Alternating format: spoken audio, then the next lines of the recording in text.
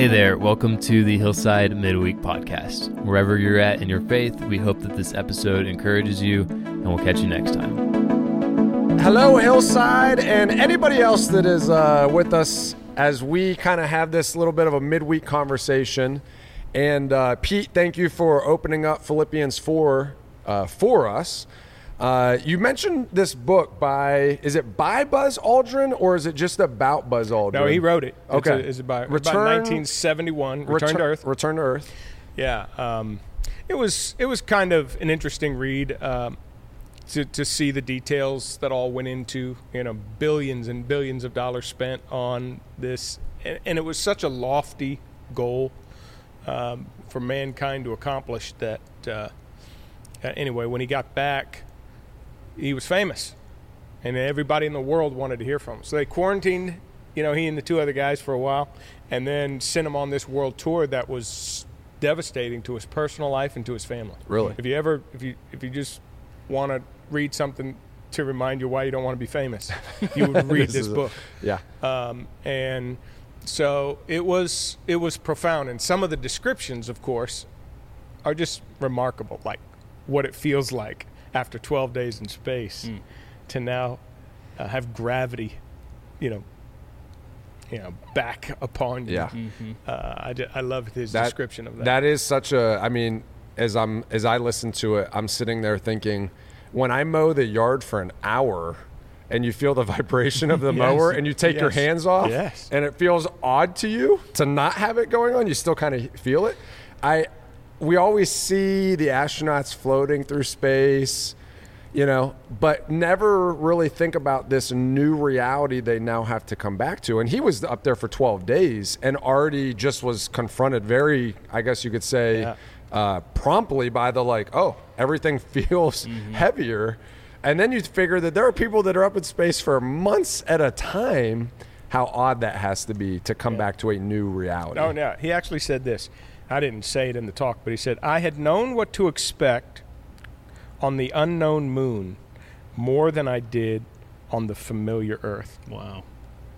So that's why it was a good read for that reason. And I thought, illustrates this whole idea of just a real down-to-earth kind of spirituality that Paul, it's real trench, dirty, earth-like kinds of issues. I've seen astronauts try to sort of, I guess, combat the feeling by, they've got treadmills up there. They'll strap themselves down with resistance bands to try and create a gravity that at least makes them, while you're out there flying to the moon, you're at least tied to the Earth in some way, where you still feel like you're tied to the ground. I was reading something recently about I can't remember how long have these guys that are in SpaceX and they've been up there for I don't know.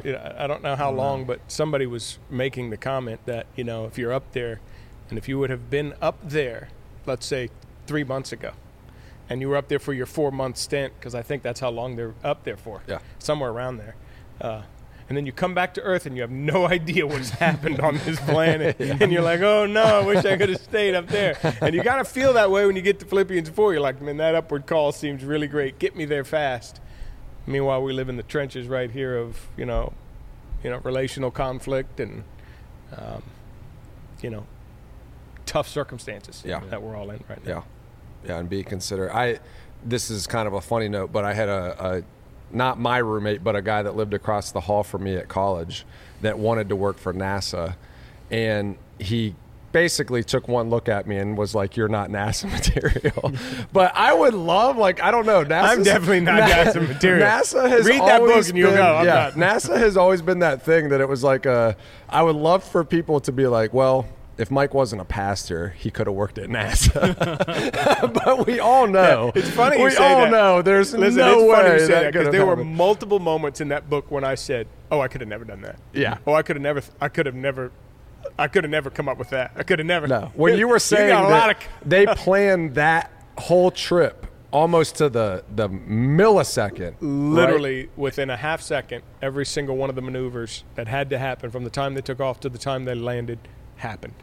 It's unbelievable. Within a half second. So that's how precise And yet that's how confident they were. They literally were in that thing and did not have anxiety about whether or not this was going to work at any moment.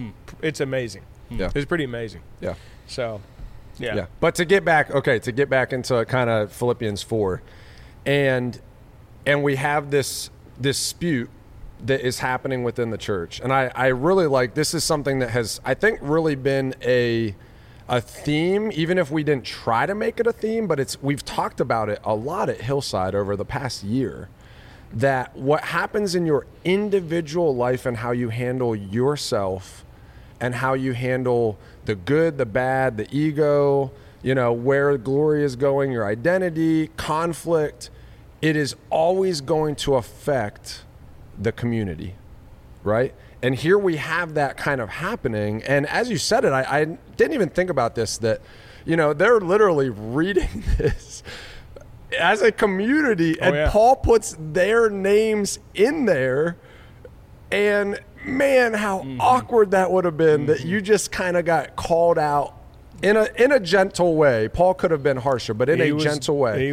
And he even gives them kind of some compliments about how they have worked for the gospel, and Well, let me tell you what that suggests. So you got two spiritual giants here, these two ladies, that were considered to be a significant part of a close network of Paul's team. Imagine if you were on Paul's sort of short list of people that hung out with him and really worked with him. Yeah. So these were spiritual giants who are at odds for some reason.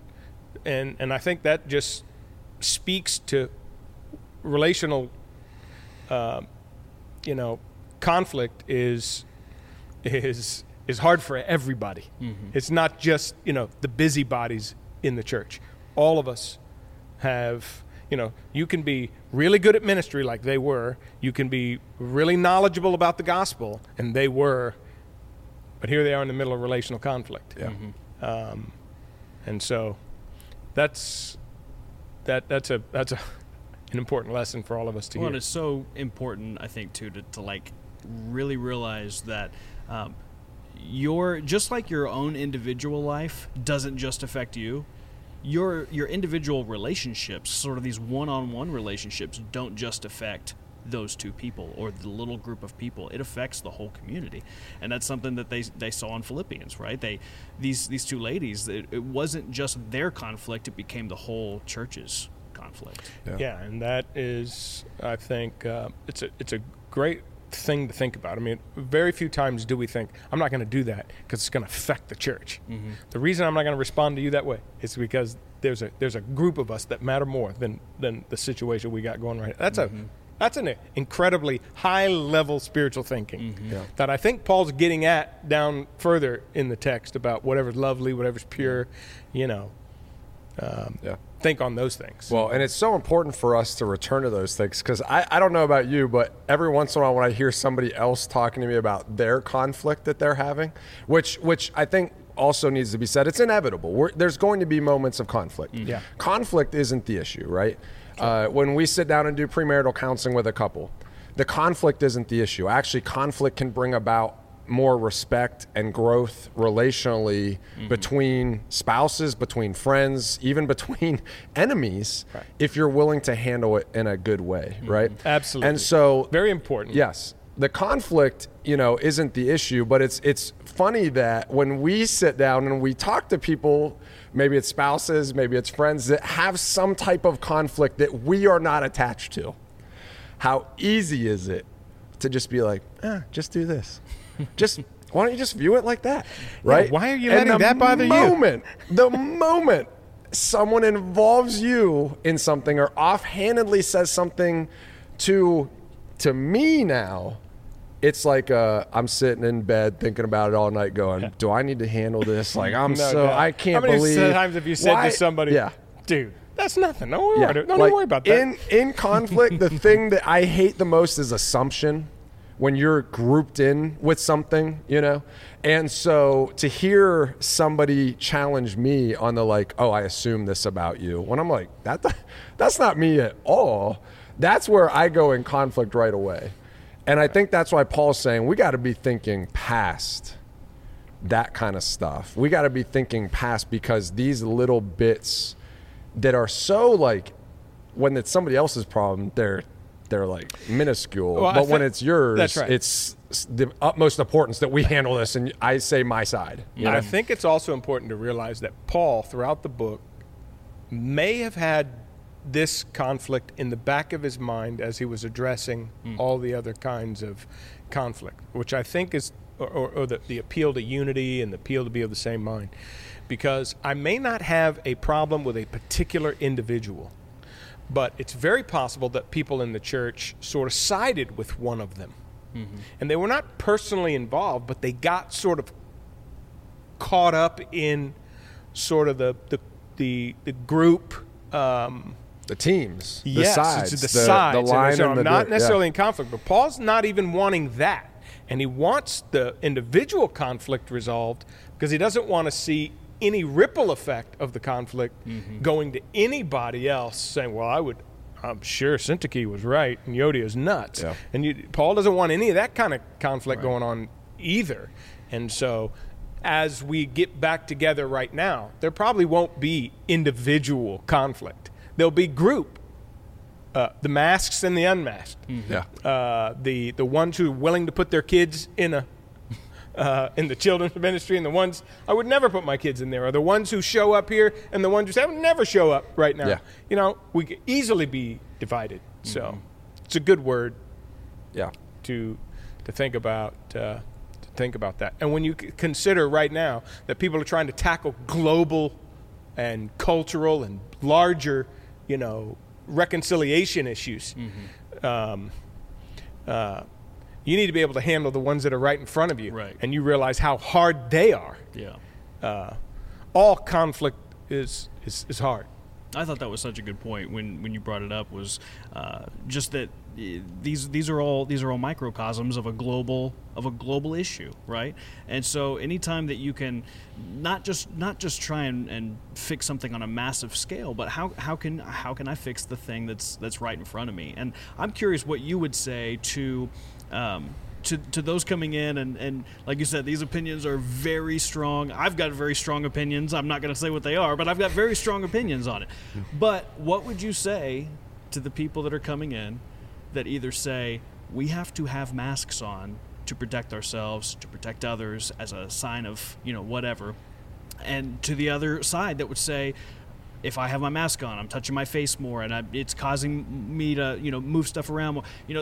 People have very good reasons, very good, facts, for whatever statistics for the reason that they have entrenched themselves on one side or the other. Right. What would you say to those of us coming in who have a very staunch view of why I feel this way and why it should be my way and not the other groups?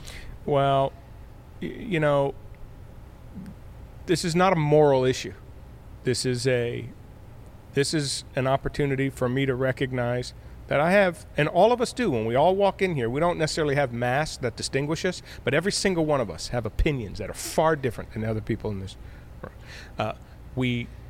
We carry ourselves far different than other people do in this room. We look different than a lot of the other people in the room. And but we have to be able to get along through that. I mean, how wonderful it will be if I can look at anyone with a mask on and think to myself, I'm fine with it. If it works for you, it's okay. And for that guy to even look at me and go, man, I appreciate your freedom. I appreciate your sort of, your approach. This doesn't have to divide us. We can be different and yet still be together and see beauty in the difference. Mm-hmm. It's important to be able to do that. Yeah. Mm-hmm. Well, and to not, I love how in my mind and our minds and just, our culture's minds, we assume a side that has chosen an opinion or a preference on something must be extremely ignorant. Because if they were as informed as we were, then they would not be on that side. Right? And so just that grace that can be given to each other that we've talked about for weeks, the gentleness that can be, the consideration, the respect, those types of things that should characterize the body of Christ, right? Yes. Now, two things I will say. You have the option of staying home. Everybody has that, and nobody's going to be upset. But if you are worked up by someone in the opposite camp of you, that's a sign of something that's not healthy. Mm-hmm. It's just not healthy. And you're going to have to figure out how to address that. Yeah. Well, a guy in our church this week said, blessed are the peacemakers, not the point makers. And I just thought that was so profound. Blessed are the peacemakers, not the point makers. If everything that you are doing is to get your point heard, and you just feel like if I just got one more fact, if I could give you one more fact, you would come to my side. Right. But I thought that was so good. Blessed are the peacemakers, not the point makers. I'm really hoping everybody will get together, and we'll just be so excited to be together. It won't matter if our face is covered or not. Mm-hmm. We'll just be happy to be together. That's what it needs to. Yeah. So as Paul transitions out of this conflict, remind me, it feels a little jarring that he comes out of dealing with a conflict and goes straight into kind of the anxiety and prayer side of it. What do you feel like is the reason why he transitions from one or continues his thought into that subject? Yeah, I think there's a couple possibilities. One of them is I think Paul has sort of communicated. Right from the beginning of the book, it was interesting that I got the subject of prayer on both ends of the book. Mm-hmm. So I think your inner life, your prayer life for Paul was so significant, so crucial to all the other interactions you had. And we maybe our slow progress at a community level and a relational level is because of the fact that our inner lives aren't strong. They wilt easily under different circumstances, and circumstances that Paul was in and that he's writing about throughout the whole book could very well have been some of the reason why the people were having conflict. Yeah.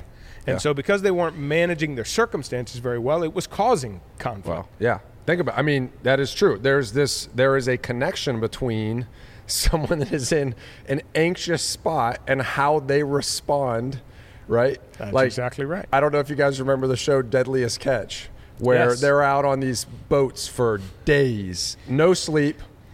One of the most dangerous jobs that you can have literally in the world. It's hard for me to watch, let alone. And they don't respond to each other well because they have no time to handle what's going on. The stress, the sleeplessness, and so there is definitely a attachment between us handling our anxiety, praying through things, having those moments of solitude like Nowan talked about, and conflict in our lives, whether we handle it well or don't handle it well. That's a great illustration because you're in this storm and it's like everybody's got a job to do and mistakes are life and death, and it's really hard to be considerate of other people. It's really hard to be gentle with other people. And I'm sure there's a lot of cussing. And I remember sitting at home with my Dr. Pepper in my hand and watching these people on the boat and going, I would never act like that. And I'm sitting in my 74-degree AC room on my flat screen, like full well slept, everything. And then when I think, oh man, when I've been on a mission trip and you just have that grueling day where it's like you wake up in the morning, it's hot, it's sticky for the whole day, you're tired of dealing with people. You're bound. And very quickly you can see the link. You can see the link between taking care and the prayer side of it and the conflict side of it. Absolutely. I know most people that have heard me speak a couple of times, and especially with teenagers, being around teenagers so often, we have a anxiety and depression kind of, I guess you could say, epidemic that is taking place in the adolescent ages. And, I think one of my favorite books that we have reached out to so many parents with is just a great resource, to kind of start pulling back some of the layers of that topic is My Name is Hope by John Mark Comer. And he talks about anxiety in the book and has a quote that I just absolutely love. I wrote it down. It says that anxiety exposes idolatry. We worry about what we worship. And although I don't want to make that like a blanket statement for all anxiety. I think it's a layer. It's a layer. Yes.